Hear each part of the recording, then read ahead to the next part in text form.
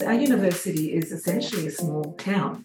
We sit across multiple areas and we're equivalent to a small region. If we teach sustainability and think about sustainability as a philosophy and an ethos, it's also a practice. So it's really important that universities particularly demonstrate that and what that looks like, as well as how to think like that. Hello and welcome to the Pathway to Impact podcast series. My name is Madeline Arkins, Research Project Officer at UIN and your host for today. In this episode, we talk about sustainability at universities with Jen Dollin, Director of Sustainability Education and Partnerships at Western Sydney University. We discuss the challenges and successes of sustainability initiatives, including achieving carbon neutrality, green-powered campuses, and making an impact on a regional level. Hope you enjoyed the discussion. I have the pleasure with speaking with Jen Dollin. Jen is the Director of Sustainability Education and Partnerships in the Office of the Pro-Vice Chancellor, Education Partnerships and Quality at Western Sydney University. In this role, Jen provides leadership and oversight of institutional strategic expert advice and annual reporting on sustainability to drive WSU's strategic directions and deliver on the university's commitment to the UN SDGs 2030 agenda. She brings with her a background in corporate finance, environmental economics, and sustainability policy development, as well as experience in participatory approaches to sustainability challenges. Jen, thank you very much for joining me today. I'm just delighted to be here. Maybe just to kick us off, Jen, could you tell us a little bit more about yourself and your role as the Director of Sustainability Education at WSU and maybe how that fits with the general commitment of WSU to sustainability? Sure. First of all, I'd like to acknowledge that our campus is a multi-campus university. We sit in Western Sydney, which has almost every sustainability challenge you could possibly imagine. But we sit across several traditional custodians' lands. So we sit across the Darug, the Darawal, the Wiradjuri, and the Eora people's lands. I'm a non-Indigenous person living in Australia. It's tradition for us to do that acknowledgement of country as a way of showing respect to the oldest living culture in the world. And I also reach out and pay respect to your elders, past and present, and Indigenous wisdoms across the world. This is my third career and it's my most productive, and I think the career that I have loved the most. I started originally in corporate finance. I was swiftly disillusioned with that. I moved into environmental management and policy at state government, and I've been at the university for the last 15 years and had the privilege, I guess, to be here and see what's been an agenda that's been close to my heart and my passion, but had to have the privilege to see how this is actually, the university has moved forward with sustainability in a really exciting way. I guess my role here, I sit outside the academic structures and I sit reporting up to a Pro-Vice Chancellor and Deputy Vice Chancellor, which allows me to have a little bit more of a bird's eye view across the university and develop really important partnerships with a whole range of colleagues at the university, because we don't do this work on our own. I do it in collaboration with a whole range of amazing people. Great. Interesting to keep you outside and get that bird's eye view. We talk a lot about, in the copy for this event, holistic sustainability strategies. I wanted to ask what that looks like for you. What does that mean for you and how does that fit in with your role? If you come from a business or a corporate sector, sustainability strategies are very much focused just on their not just, but on their operational activities. And there is now a bit more of a crossover into social sustainability agenda in general. I think holistic strategies are ones like the ones that we've just delivered. We've just delivered a decadal strategy. And they take a very close look at the core operational areas of that institution. And for universities, that's for teaching and learning, as well as research. The third one is engagement and how we collaborate and extend in our local community and our operations. Our university is essentially a small town.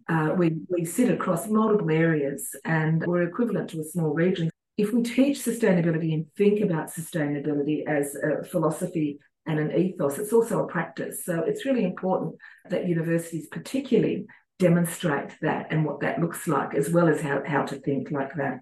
And also, before we go any further, I do really want to acknowledge, when I'm talking about these strategies, the work of my colleague, Professor Juan Salazar. co-authored our decade strategy with one 3 years ago, and we had a really small but dynamic working group that sat across those core areas of a university: curriculum, operations, research and engagement. So again, I speak about this, but I'm not an individual. There's many of us with our thinking that has been aligned and put into this. Absolutely. And it certainly seems like that thinking has pulled off, because WSU has been named the top in the Times Higher Ed rankings for this commitment to sustainability, which is great to see. I think it's one thing to carry out these practices, and it's entirely another to be acknowledged at such a high level. So congratulations on that. I was wondering if you could give maybe some examples of strategies that have been put in place that you think really walk the walk of what you're doing, maybe something on campus operational changes. Yes, sure. But first of all, thank you for that acknowledgement. We're a really young university. We come from a college background, and we've always been deeply embedded in this community, and starting in Western Sydney and beyond. And I can assure you the whole university is absolutely thrilled with this recognition. Modestly thrilled. But it's wonderful for us, because we've been doing this for a long time. Many universities have been doing this for a long time. So that Times Higher Ed Impact Rankings talks about impact across those areas that I mentioned, and operations is one of them. And that rankings is one of the only rankings, I believe, in the world that's had such an uptake that actually looks at that. So in terms of our campus operations, this has been a really interesting move for us. We don't get economies of scale because we've got our regional campus network across Greater Western Sydney. But I'm delighted. I'll just put some context around Greater Western Sydney, which might help, as things have moved really dramatically. Where I sit is we're 10 kilometres from those horrific bushfires of 2019 and 20 that made international news, and we're still communities here recovering from that. And we're also sit surrounded by rivers, and we've seen dramatic flooding as well. This is a drowned river system. There's also a huge amount of urban development, and Western Sydney is in summer one of the hottest places in the world. Now we hit up to 50 degrees in summer due to our changing climate and our urban development, which has been out of control. So in the context of that, our campus operations has been doing a lot of work around climate resilience particularly, and what that means for our campus infrastructure. I think, they're going to kill me if I don't get this right, but we've got close to 500 buildings across different campuses. In June 2021, we became 100% green powered for all our electricity supply. And in February 2023, we've made a commitment, which is part of the United Nations Race to Zero. Universities across the world have signed up to this commitment, and we had targets of being carbon neutral by 2025. But we've reached that through our Climate Active accreditation, which is a national accreditation in February 2023. So that's been a long journey. That hasn't happened overnight. That's been required a huge investment and also acknowledgement from our university, but it's been really exciting because you start to generate not just this happening through our campus operations, but we've now got a urban research transition centre, and you're starting to see really strong collaborations between our engineering, our urban planners, our geographers and our campus. So that's just one really practical example of what we've done. And that's a very hard ask for a lot of universities to do that. And even more so if you have a big campus network, which we do. There's other ways that we do and talk about that greening. And one of them is I'm on an agricultural campus here. For 20 years, this campus has harvested recycled stormwater. So we do our own recycling here and through stormwater and wetland recycling. And we also take recycled tertiary treated sewage stormwater from Sydney Water. So that's another example how we think about the integration of that then through into it's an agricultural campus. So we have the regenerative agricultural philosophy here, which has been a journey for 8 years. So there's multiple levels. I don't like just talking about carbon and climate, because we need to also think about water, need to think about biodiversity.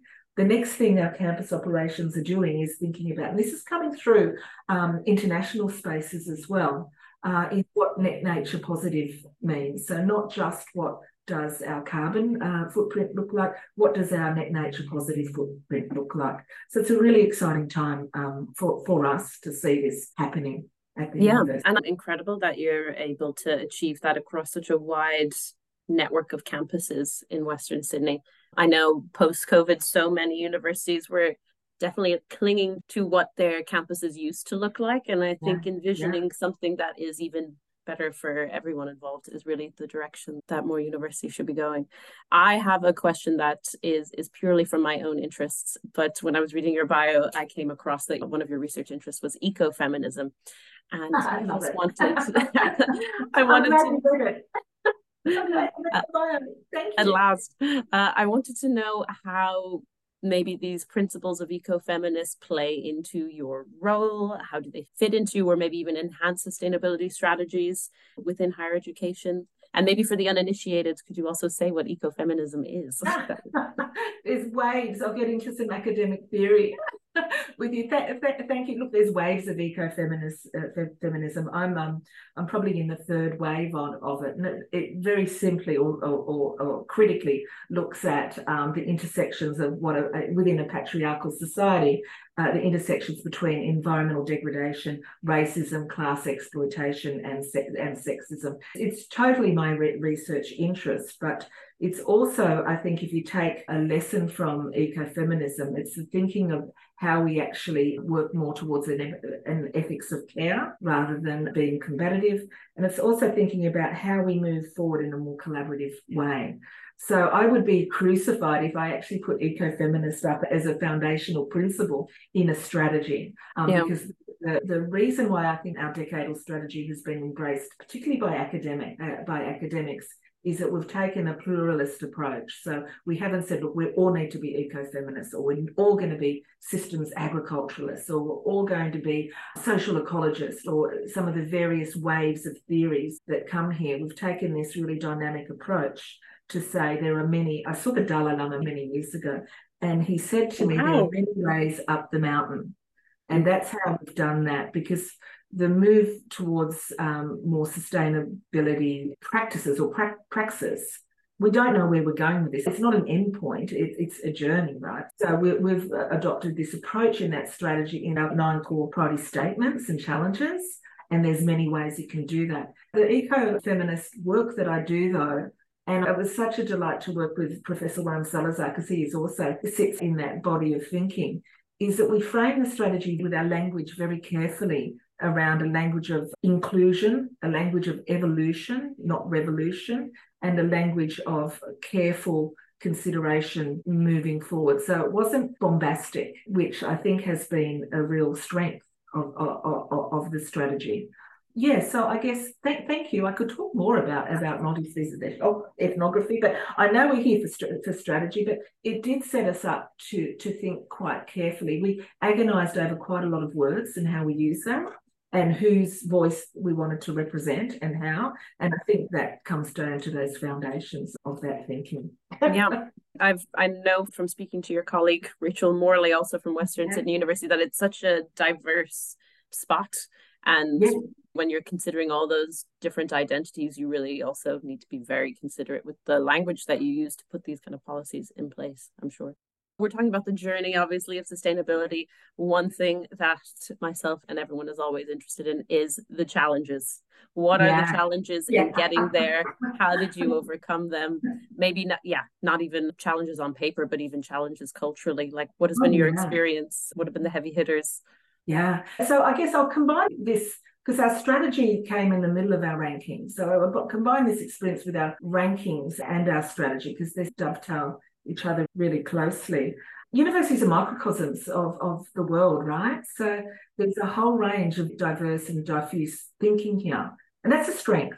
That's a strength of the university. And there's a mistaken belief that we want to turn out all our students to be absolute climate activists chaining themselves to trees. We don't. We want them to critically engage with the challenges of this world and make their own decisions on that. So some of the challenges, I guess, if I think about my time here and how that's been navigated, is getting a common language for what we actually even mean by sustainability and the discourse around it. I'm almost ready to move on from that word into regeneration and more inclusive words in themselves. The SDGs have been really interesting because we've done so well in those rankings, and the challenge is twofold. First of all, how you make sense of them. And they're a large global framework that nation states are meant to address in various ways, shapes and forms through their policies and practices, and how you make sense of that at an institutional level. And then there's the academic discourse and body response to the SDGs themselves. So we have everything at this university from the SDGs are a foolproof way for humanity to save itself from itself with wherever it's going. The SDGs are another neoliberal plot by a bureaucratic institution to take over the world. And we've heard that. We've had those arguments. At the same time, I've also heard, and I've been here long enough to say, we'll never build buildings like, we're never going to do Green Star buildings. Why should we do this? And now we're moving forward to that. And to the middle spot of trying to bring cultural change around from a top-down, bottom-up approach. And our Vice-Chancellor has been totally instrumental in that top-down approach of championing that middle spot by saying the SDGs are a framework, an aspirational framework. And academics were brought up to critique things, but what we need to do is now move past critique into impact and improvement. So I think that's been really interesting and been the result of a lot of work across the university that has been happening anyway. So it's been happening in lockstep with how our policy and political circumstances here have changed.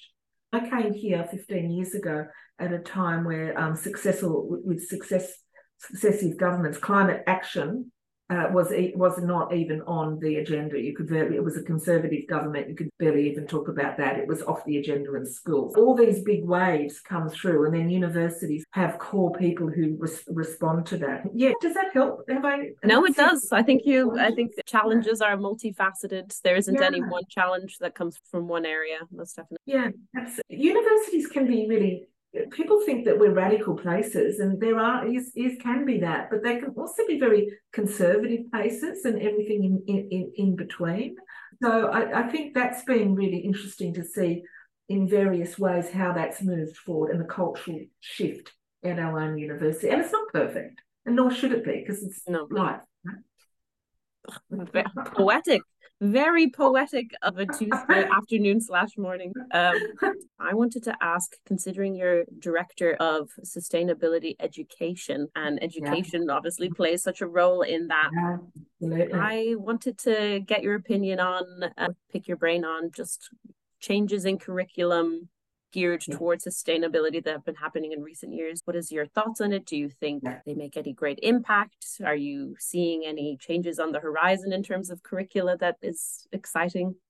Look, when I go to meetings with say, and I am showing my age, but say engineers who have come through my era with no sustainability and understanding, there's never been a more stronger argument. I mean, I read somewhere, and this is a very old statistic, I think, from the University of Gloucestershire, that 60% of the world's population get to go to university, and they go on to make 80% of the world's decisions in leadership roles. So if you want to have a case for how we do just transitions, so when I talk about sustainability, actually social and cultural justice and inclusion and transitions, and not just one SDG, but them interlocked, and that's incredibly challenging. Talk about that universities have a core role in delivering education that isn't, and this isn't new, this is not new at all, transformative education. There's transformative education at this university 30 years ago. We've come from a strong lineage of that in terms of our thinking. Transformative education to enable students to critically engage with these great challenges of our time. I think what's really interesting now, and I am starting to see, is a more stronger, and we're certainly doing this at our university, alignment across disciplines. So moving from a disciplinary silo to arts-based methodologies, working with science, for instance, or a music program working with our marks and health areas. So I think that's really exciting, and I know if Rachel Morley was over with you talking around that, and that School of Design and Arts-based and ComArts, that's really exciting. And moving forward with that. We are working, so we also work with our new graduate attribute, which we've conceptualised what that looks like, and we're basing around the notion of think, care and do. With social emotional learning, we don't want students just to know facts, we want them to care. And caring brings change. Most definitely it does. Maybe on the inclusion piece, university community engagement is obviously a very important branch of caring, not only for one's student and staff population, but also the surrounding ecosystem that the university pulls resources from and also gives in return. How does WSU extend its influence in community in this way in sustainability, and what impact has it had there? I guess I first say it's in a two-way. We learn from our communities as well. It's in our core foundational articles. It's in our DNA. And I think we've had a lot of press recently around that. And generally, I don't read press, but I do actually agree with it because I've seen it and I've seen how it works. It's in our DNA, how we move. We're not a big sandstone institution. We're young and we've come out of being deeply engaged with our schools. And we've had these relationships with schools for 20 years. And it's also how we work in our community, our researchers. There's a wonderful researcher who works on urban cooling and how we map with our local councillors the idea of how we create cool suburbs. That's a really amazing exemplar of how that works in Western Sydney. Sebastian Fauch is his name, and he's just marvellous. But he works across the entire Western Sydney Regional Organisation of Councils and moving up into policy areas. That's one way in terms of research. In terms of our schools engagement, we do quite a lot around that in terms of pathways and participation, access and equity. And my own work that we do out of here is with our river work and work with communities across the river. We're currently grappling with the idea of what is a voice for the river and how does that look like. Yeah, I've just given you a couple of highlights on how we work with communities, but it's something that has grown with the university as we've matured. And I think we were called a few years ago a university of this region, and we still like that. Nice. I like that sentiment. Maybe to take us home, Jen, what advice would you give to other people, maybe in similar roles in academic institutions who are also seeking to reach these same milestones or these same heights at WSU? What would be your parting advice? We actually do some mentoring and work with other universities on this, and it's been really delightful because what I've found is many universities that we work with are doing this work, but it's actually how you tell your story. It's how you tell the story of who you are, and you know who you are. And our university, we know who we are. We're very clear around that in our narrative, in our reporting, which our sustainability reporting is storytelling, which myself and my colleague Brittany deliver with 40 people across the university. Tell your story and be passionate about it. Look at your research strengths, and they should drive you and inform your curriculum. And just be positive and move forward. My last sort of mantra really is good work with good people. That's what we do here. Yeah, and that is key. Absolutely. Having people around you who are also in it to win it and understand the common goal that you all have. I think that idea of having a shared identity and a clear identity for university plays into so many other aspects of even working in strategic partnerships and knowing who to partner with and how others see you and perceive you is also really important. Jen, thank you so much for this great conversation. I really enjoyed it, and have a great day, everyone. Thank you. Thank you for listening to the discussion. Follow UIN on LinkedIn, and if you're enjoying our podcasts, make sure to subscribe, rate, and review on your podcast platform of choice to help others find this content too.